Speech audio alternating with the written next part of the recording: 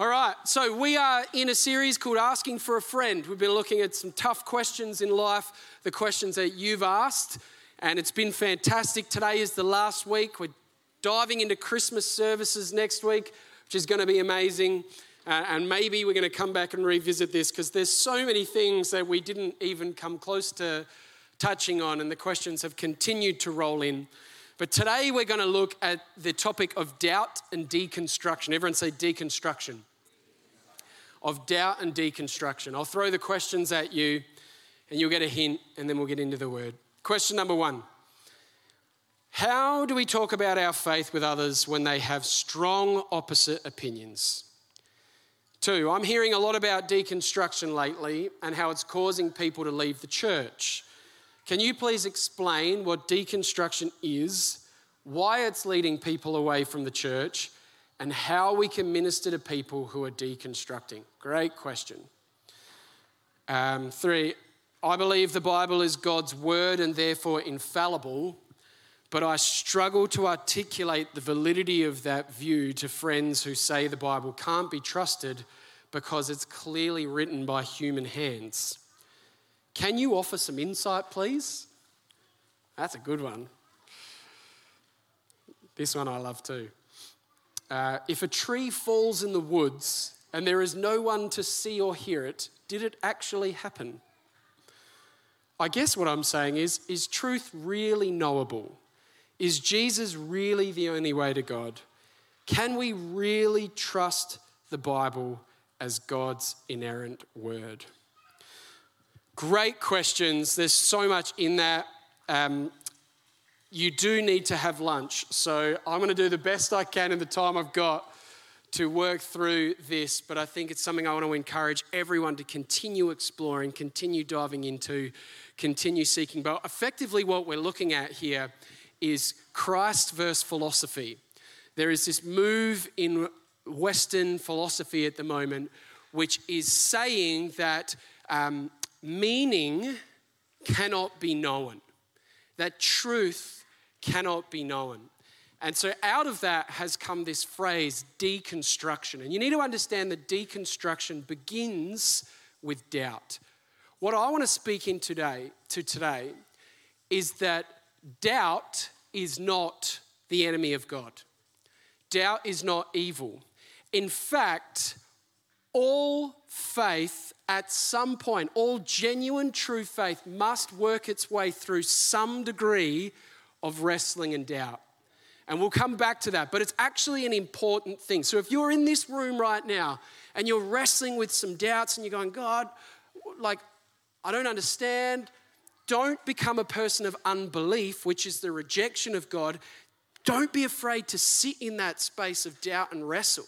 Like Jacob wrestled with God, wrestle with God, say, what is going on? But in so doing, you are actually in the presence of God wrestling with him.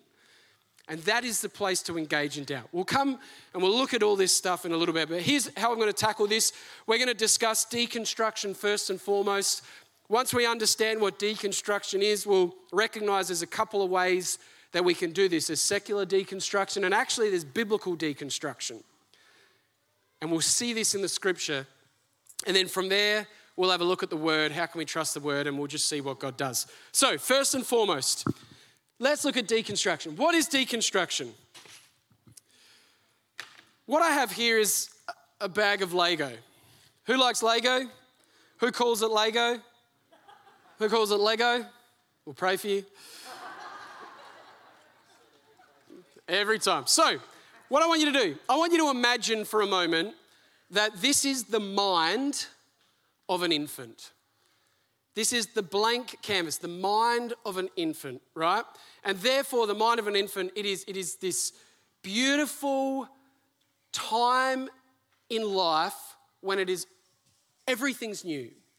And therefore, it's willing and it's ready to receive information, to start to form an understanding of the world, what is right, what is wrong, how does everything go together. This is the mind of an infant.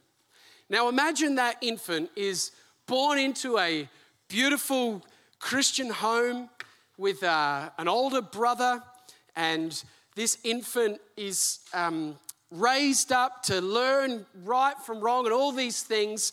And so what this infant starts to do is starts to construct a worldview. So this is this understanding of the world about how the world works. And so they start to build a house. They start to construct an understanding. And let's say that looks a lot nicer than that and larger. But they begin to say, okay, this is right and wrong. This is good and bad. This is evil. This is God. This is how the world works. And a part of that construction, let's imagine for a moment that this child, this infant, has a father who's interested in health and fitness and therefore thinks that smoking cigarettes is unhealthy.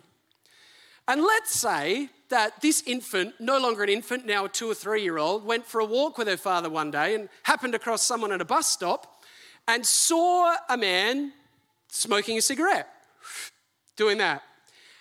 And let's say that infant, in trying to construct an understanding of the world, said to her father, "Dad, what's that?"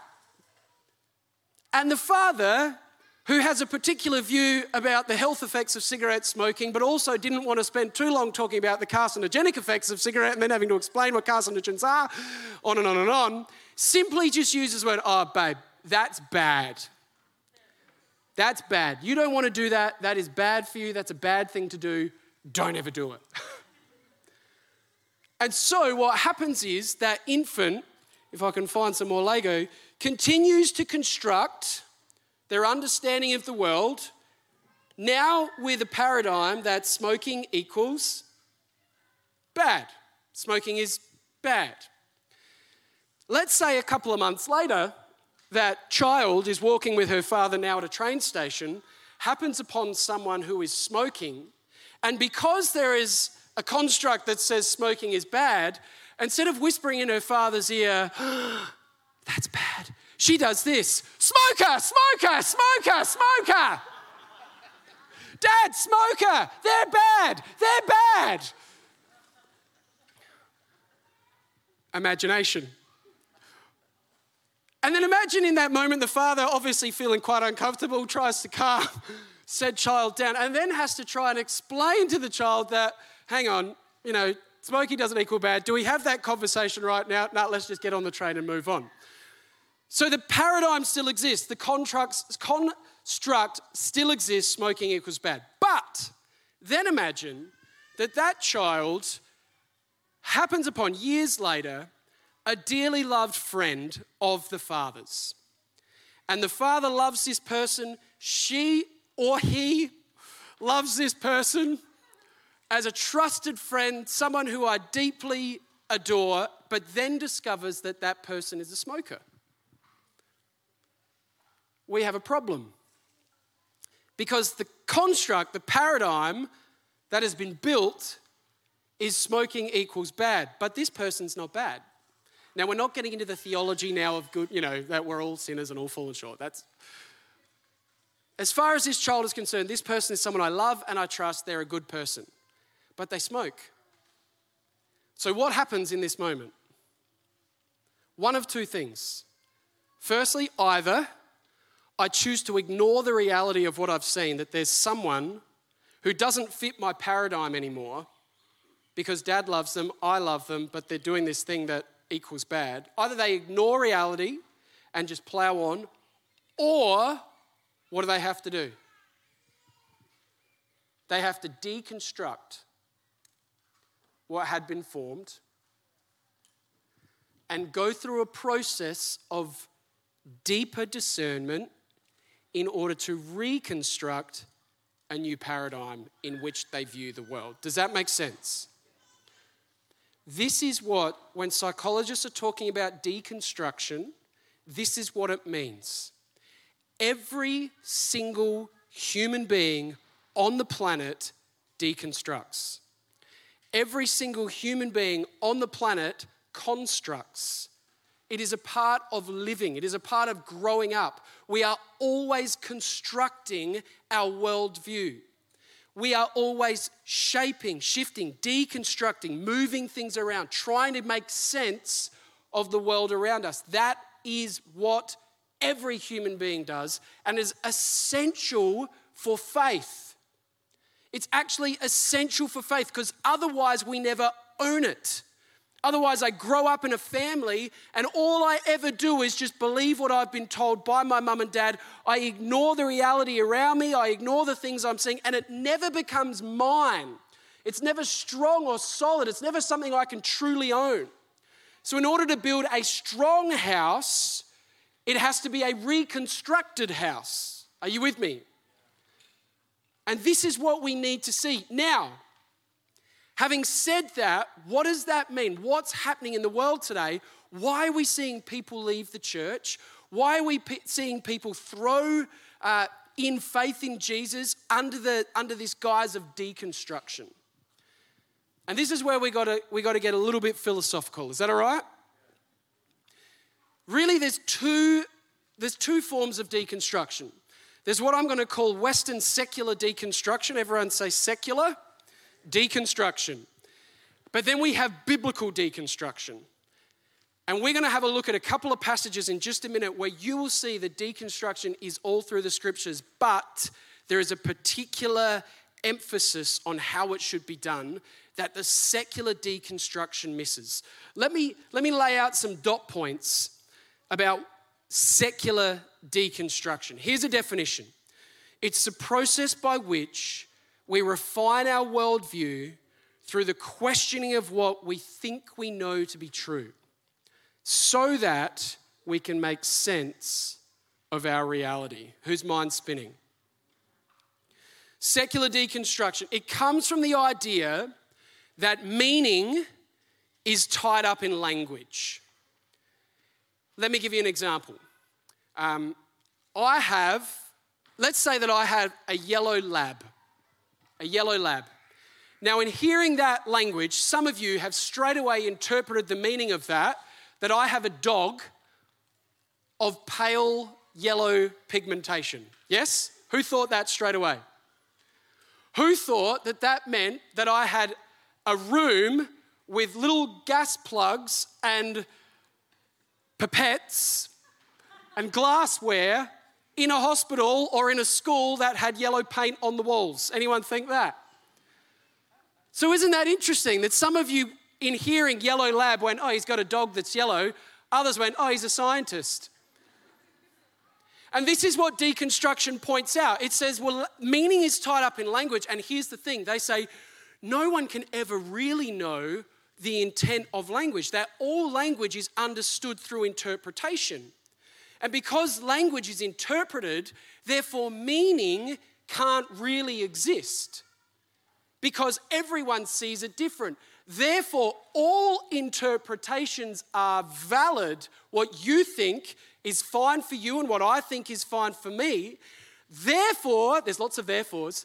Therefore, truth can't really exist because all truth must be relative. Because meaning comes through language and language is interpreted. And therefore, if all truth is relative, then the Bible can't possibly be true and I can't possibly trust in Jesus. Do you follow the plumb line? This is the thing, but here's where it gets a bit confusing for people. Because what they do is they stop right there. But the mistake is you haven't deconstructed deconstruction. Because in getting to that point, you've got to this thing, well, my truth is my truth. All truth is relative. What you've forgotten is that you've just made an absolute statement that all truth is relative. So you've said truthfully that truth doesn't exist. It's saying it is absolutely true that there are no absolutes. Well, you've just completely discredited your own argument. Do you understand what I'm saying? And so what happens with deconstructionists, philosophical secular deconstructionism, is we land at this point where we say, well, I can't trust anything except for me. I will determine truth. I will determine what's right.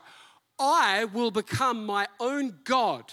I will subject that which is sovereign under my own lordship. He will submit to me and I will submit to no one. But in so doing, you are establishing, meaning you're saying that I am the one who gets to determine what's right and wrong. And you're not deconstructing your own self. Because if you deconstruct your own self, you'd realize, well, hang on, I'm fallen. I make mistakes. Sometimes I'm conflicted and confused. And so what we need to do is recognize if you're going to deconstruct, you can't stop with self. You actually have to go the whole way and tear the whole house down. You've got to tear it all down if you're going to do it properly. Because if you land on self, guess what? It's the exact same sin of the Garden of Eden in Genesis 3, where the serpent comes to Eve and she says, did he really say that? Deconstruct truth. Did he really say that? You could be like him. Eve in that moment says, oh, actually, I want to be my own God. She then sets herself up as Lord, and the result is brokenness. And so we've got to understand something here, friends, that we need to look at the evidence. We need to look at the evidence. What is the evidence of humanity establishing itself as Lord? Is it helping or is it hurting? When I look at the world at the moment, when I look at the result of this deconstruction where everyone is their own God, everyone does as they please, it sounds a lot like Judges as well. It sounds like the Bible's already spoken about this and that actually there's nothing new under the sun and that maybe God was aware that this was coming. But when I look at that, what I see is mental health through the roof. I see suicide through the roof, depression through the roof, anxiety through the roof. I see our world, the Western culture especially, imploding in and on itself, where everyone is portraying a false edited reality to try and make everyone else think that they have it all together, when in actual fact their world's turning inside out. The evidence of secular deconstruction is not good. And sometimes we have to look at the evidence and say, well, maybe there's something in that. Yeah? Sometimes we look at the evidence and say, well, what is the evidence of actually me tearing the whole thing down and realizing that, hey, I don't have it all together. There must be a higher power, and putting our trust in God. Maybe the evidence of that is that we see societies built up, that we see sacrificial love, that we see hope, that we see blessing, that we see pain turned into joy, that we see joy in the midst of sadness, that we see this stuff happening in the world. And so we have this problem, secular deconstructionists. I'm always dumbfounded whenever I see a philosopher who espouses that there are no absolutes wearing a belt. If there are no absolutes, why are you wearing a belt? What does a belt do? It stops your pants falling down. Why do your pants fall down? Because of gravity. Oh, gravity, what's that? Is that a construct of humanity, or is that just an absolute force that will push your pants down if you don't have your belt on? And you put the belt on because you believe that there is another force, a force of friction, that if I do it tight enough, it will oppose and stand up against the force of gravity. So by you wearing a belt, you are showing that you believe in absolutes. Come on, somebody. So the next time you have a conversation with a philosopher who is espousing no absolutes and they're wearing a belt, just say, why are you wearing a belt? And let the conversation go where it will. This is what we need to understand about secular deconstructionism. It is flawed in that it doesn't deconstruct itself, and it actually does believe in absolutes because it makes absolute statements that there are no absolutes. All right, how's Philosophy 101 treating you all today? Now let's go to the Word, and let's see if God has something to say about this. Let's start. I'm going to give you two places we're going to go. We're going to go New Testament and Old Testament. You should be taking notes. I'm teaching today. I might get preachy later, but I want us to get our heads around this. John chapter 20. Two stories. First one in John chapter 20. The second one we're going to go to Ecclesiastes. John 20 from verse 24. Jesus has died on a cross. He's risen. he's appeared to the disciples, and Thomas wasn't with the disciples when he first appeared. Here's what happens. Thomas, also known as Didymus, one of the 12, was not with the disciples when Jesus came. So the other disciples told him, "We have seen the Lord." But he said to them, "Unless I see the nail marks in his hands and put my finger where the nails were and put my hand into his side, I will not believe." A week later, his disciples were in the house again, and watch this, Thomas was with them. Thomas was with them. Friends, when you are wrestling with this idea of doubt, when you are wrestling with deconstruction, when you are going, "God, there is stuff that I don't understand. There is suffering that I don't understand. There's confusing things in the world." When you are wrestling with that, don't distance yourself from the people of God.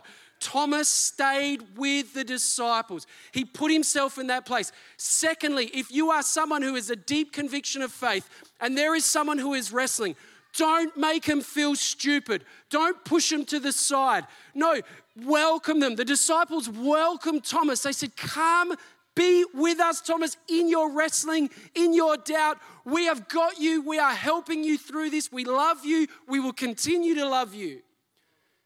It's so important as the church that we maintain that posture. And so what happens then, a week later, they're in the house, Thomas is with them. Though the doors were locked, Jesus came and stood among them and said, "Peace be with you." Of course he's going to say that. They're probably freaking out that Jesus just banged himself through the door. Then he said to Thomas, "Put your finger here, see my hands, reach out your hand and put it into my side. Stop doubting and believe." And Thomas said to him, "My Lord and my God." Then Jesus told him, "Because you have seen me, you have believed. Blessed are those who have not seen and yet have believed." What has Thomas done? He followed Jesus for 3 years. He was presented with a reality where he saw Jesus die on a cross, and he was caused to reevaluate everything. He deconstructed everything. And he got to this point of, "I don't know if I can believe," and yet he stayed in the house of worship. In the midst of his doubt, because of what he had seen and the evidence from the past, he stayed in the house of worship.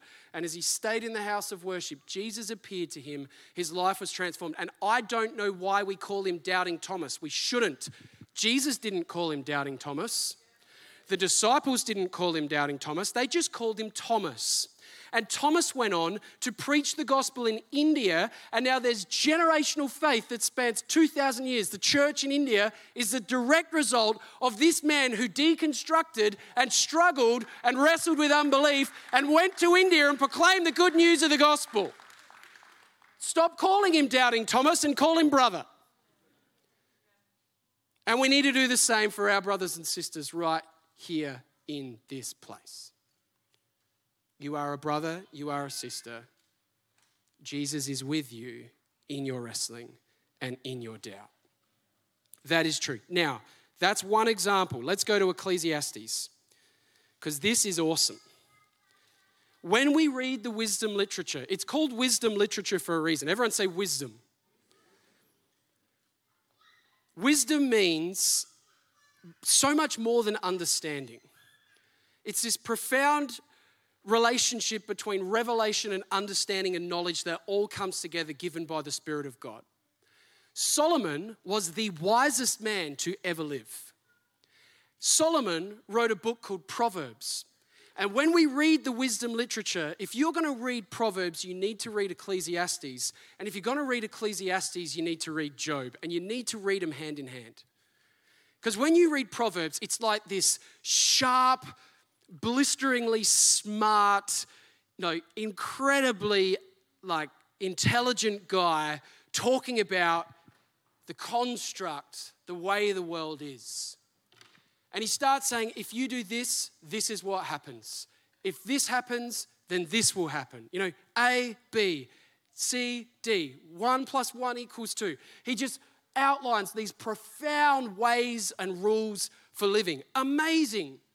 But then he gets older and he goes through some stuff. And the same guy that wrote Proverbs writes another book at the end of his life called Ecclesiastes, and this is how it begins, verse 2. Meaningless, utterly meaningless. Everything is meaningless.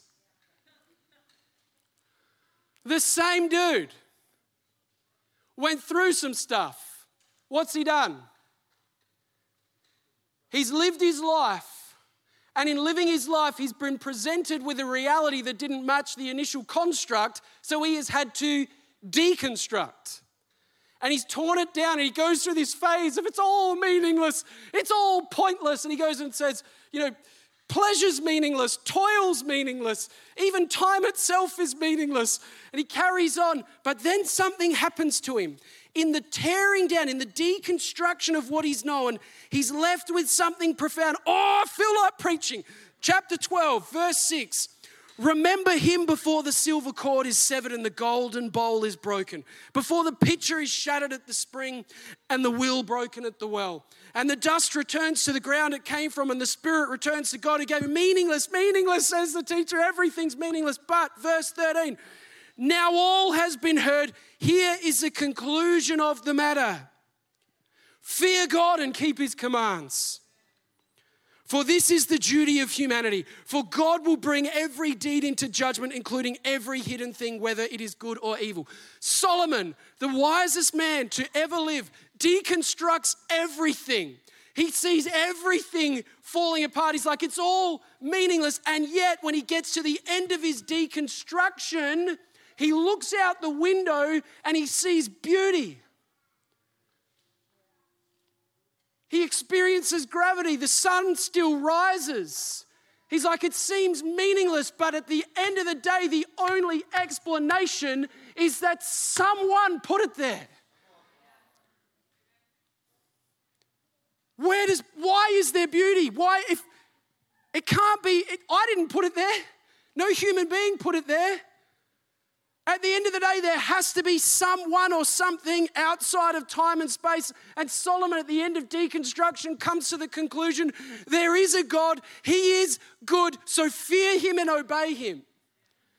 He gets right back to the foundation and he starts reconstructing. And he starts building on this new foundation that is now sure and true, that there is a rock on which I can stand. If you stand on yourself, that will be a shifting sand and you will fall. When you stand on the rock of who Jesus Christ is, he says it is a rock and your feet will not move. So don't be afraid to deconstruct. Follow Solomon. But here's the thing. Biblical deconstruction, wisdom deconstructs so that truth can be discovered.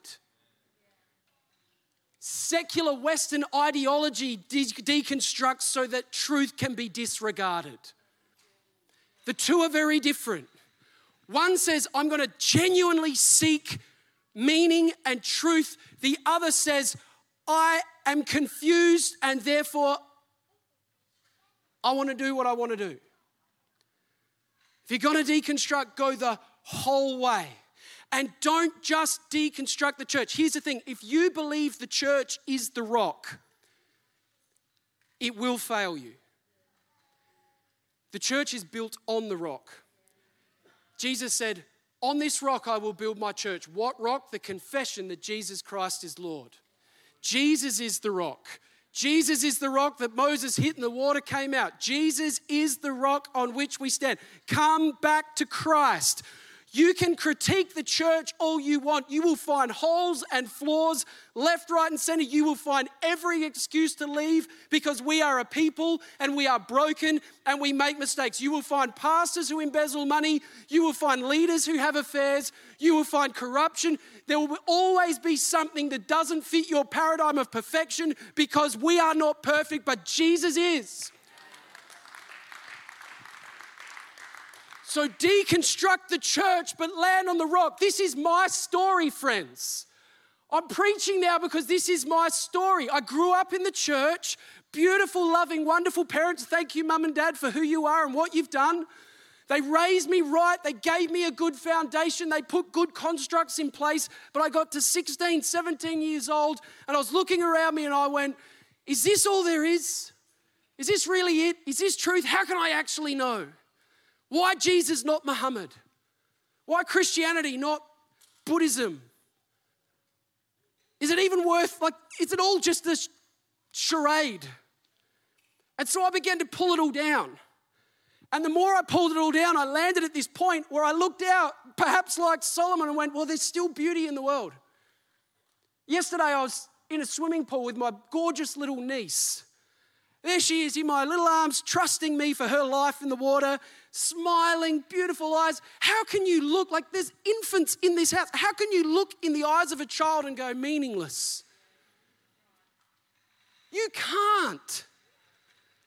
You can pretend like that's the case, but you can't. There is something about the detail in a human being's eye that just says design. There is something about the detail of a heart that I don't think about my heart beating, it just beats. There's something about that desire, that construction that says designer. There's something about the fact that none of you are thinking about breathing except for right now that I've said it, but you're just breathing.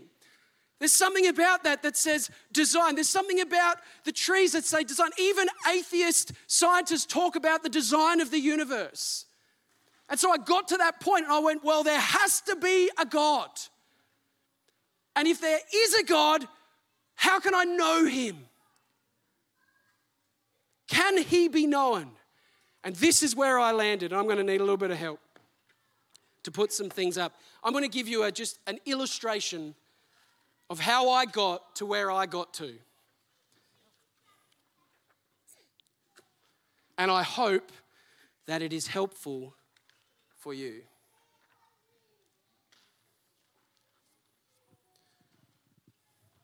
Here's a selection of significant ancient texts or authors. And so the first thing I did is, well, if the Bible is God's word, if this is something that God has given us to say that we can know him, can I actually trust it? Knowing there has to be a God, which text should I choose?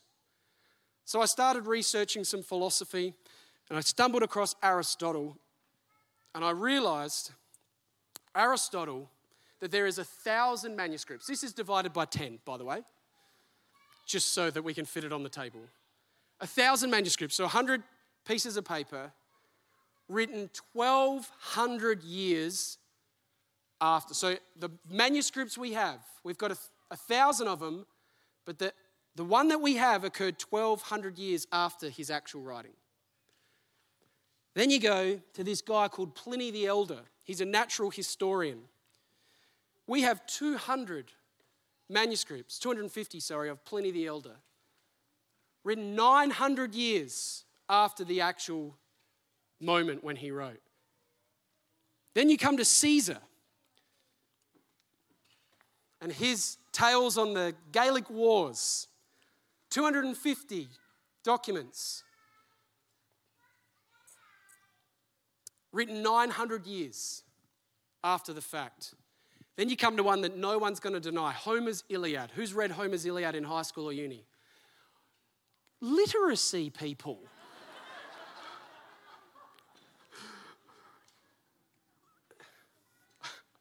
Sorry, I shouldn't say that. 1800, effectively.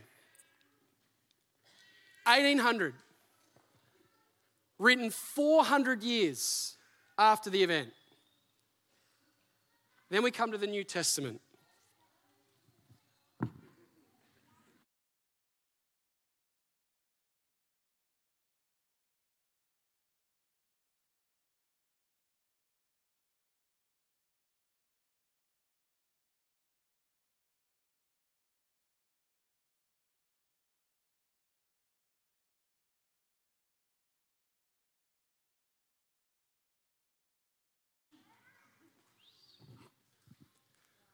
"6,000 original Greek manuscripts within 30 to 100 years of the event.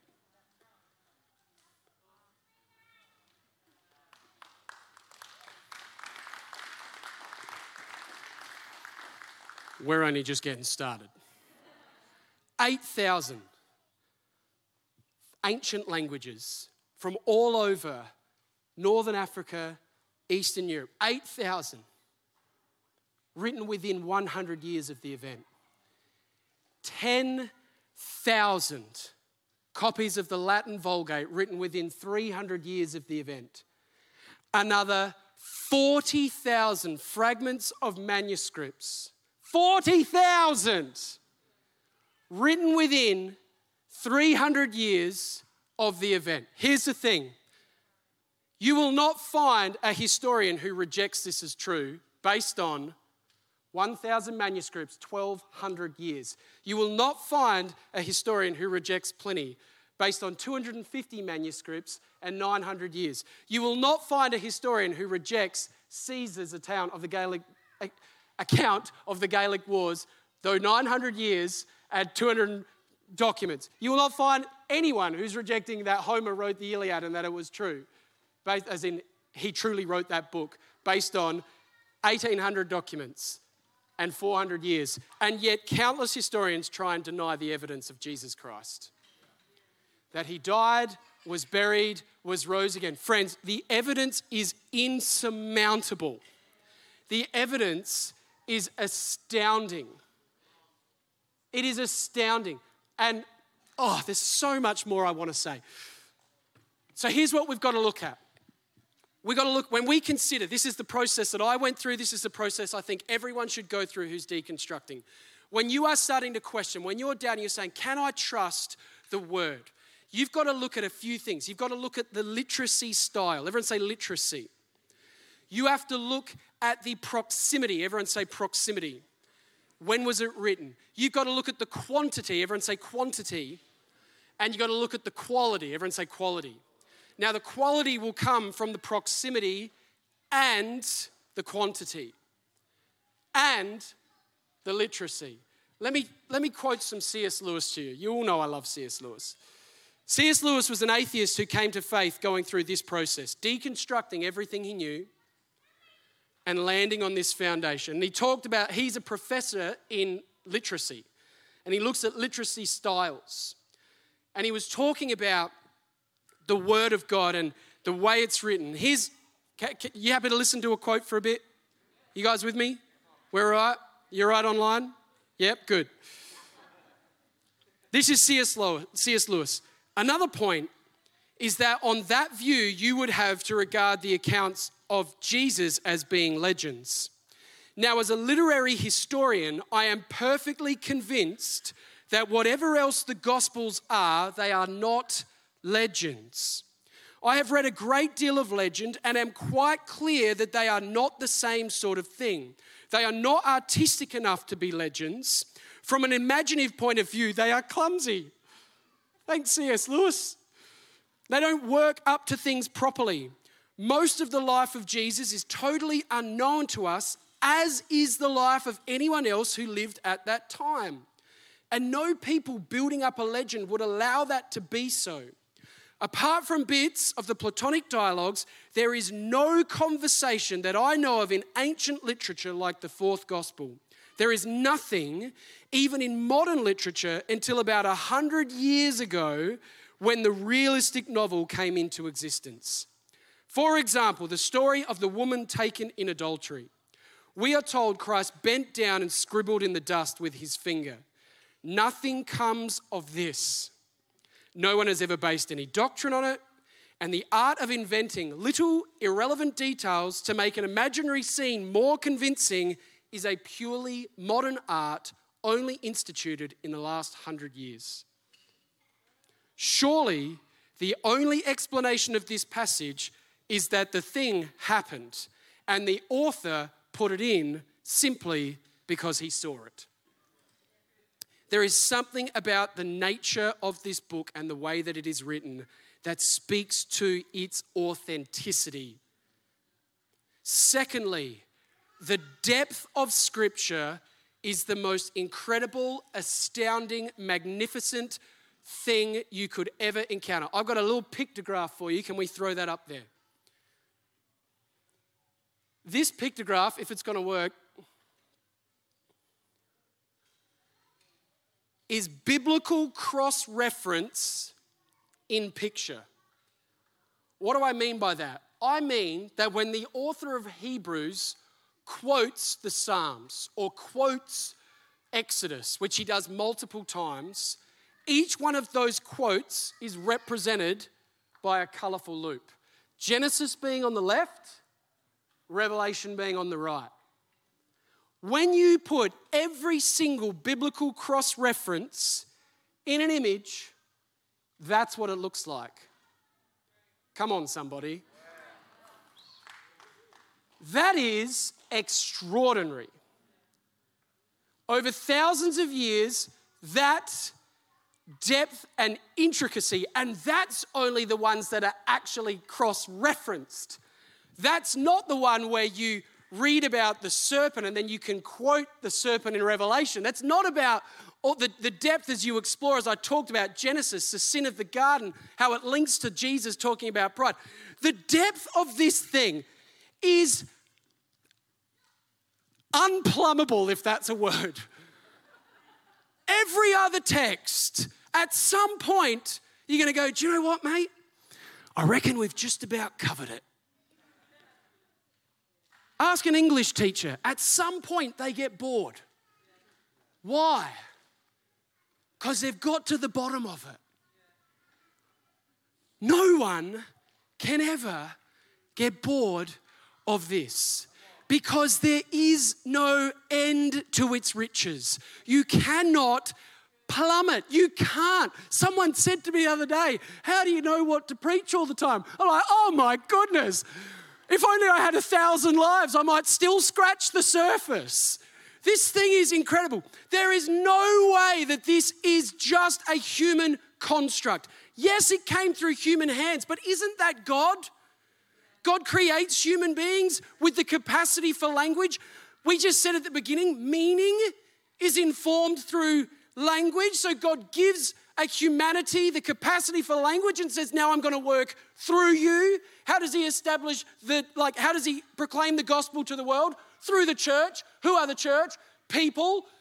This is how God works. He creates so that his creation can be creative and therefore express his glory and his creativity to the world.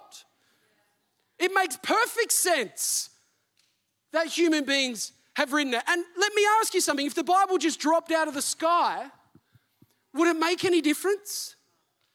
People would still go, oh, can you really know? How do we know it fell from the sky?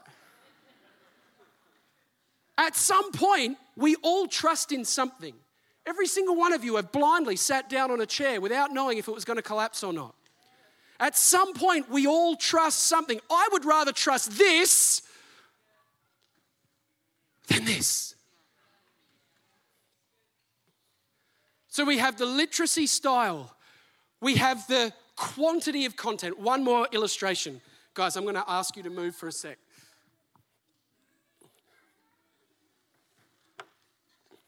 The next thing we have is proximity. Watch out, bae.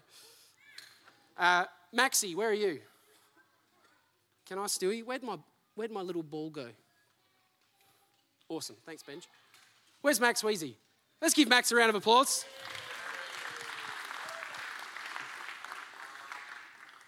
All right. Maxie, each step represents 100 years. Okay? This is 1,200 years from the target. Do you think you can accurately throw that ball through that hoop? He doubts himself. Is it possible? Yeah, of course it's possible. Is it likely? Well, let's have a look. Ready, Maxie? Go for it. Get it, Max. Good effort, Max. Round of applause. Now, come to 900 years. Let's have a look at 900 years.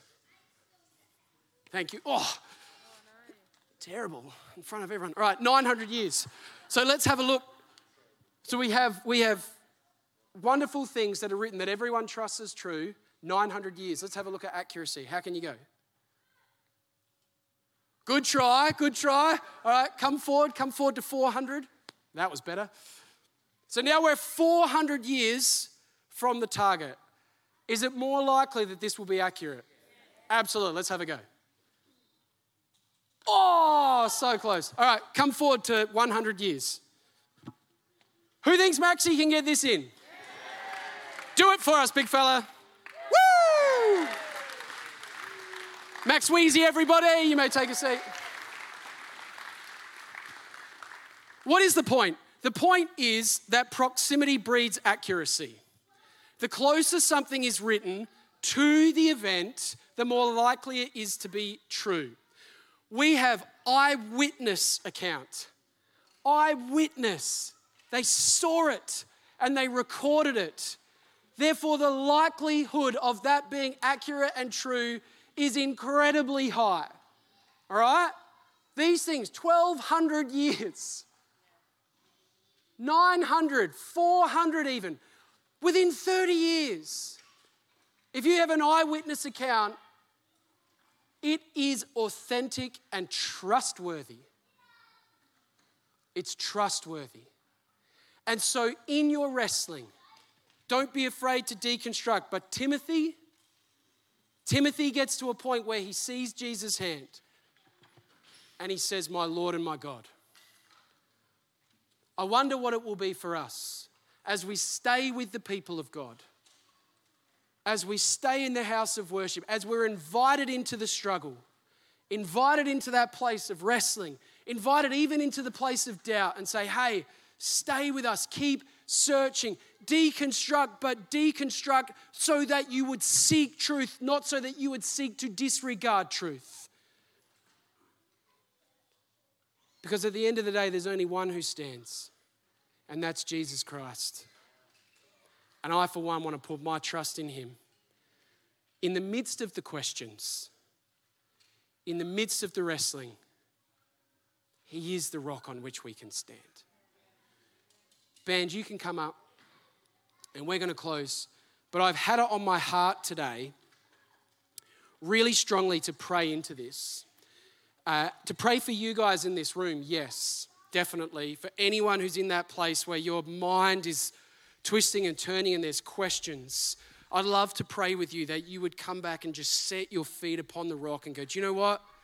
This I can trust and I can slowly reconstruct." But I've really had on my heart today to pray for family and friends, because you guys are here, but we all have family and friends who are not here who maybe once were, because they have encountered Philosophy 101 at university and they were never taught the truth about deconstruction. They were never taught to deconstruct deconstruction, just to poke holes in everything else.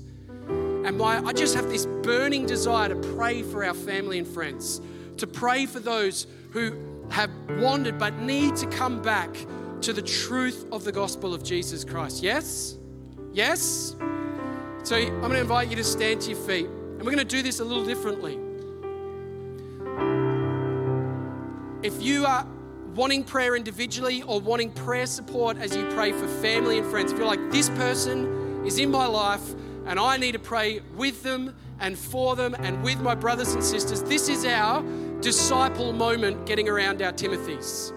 This is what we're going to do. We're going to pray with each other. So pop your head. Some of you are like, "I'm a visitor, this is uncomfortable." Welcome to Hills Baptist. We're a family on mission. We pray for each other. If you want prayer or want to pray for someone, pop your hands up right now. Pop it up nice and high so we can see. Real high. Don't be afraid. Prayer is the best thing in the world. It's the power of God. Awesome. Hands up. Fantastic. Church, let's get around some of these people. Hands up high so we can see.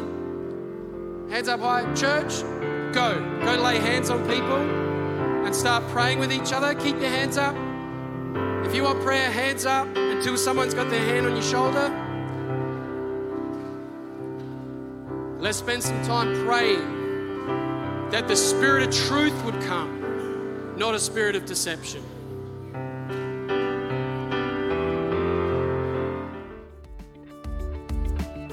You've been listening to a sermon from Hills Baptist Church. To find out more or to hear other great content, find us at hillsbaptist.com or on your podcast app.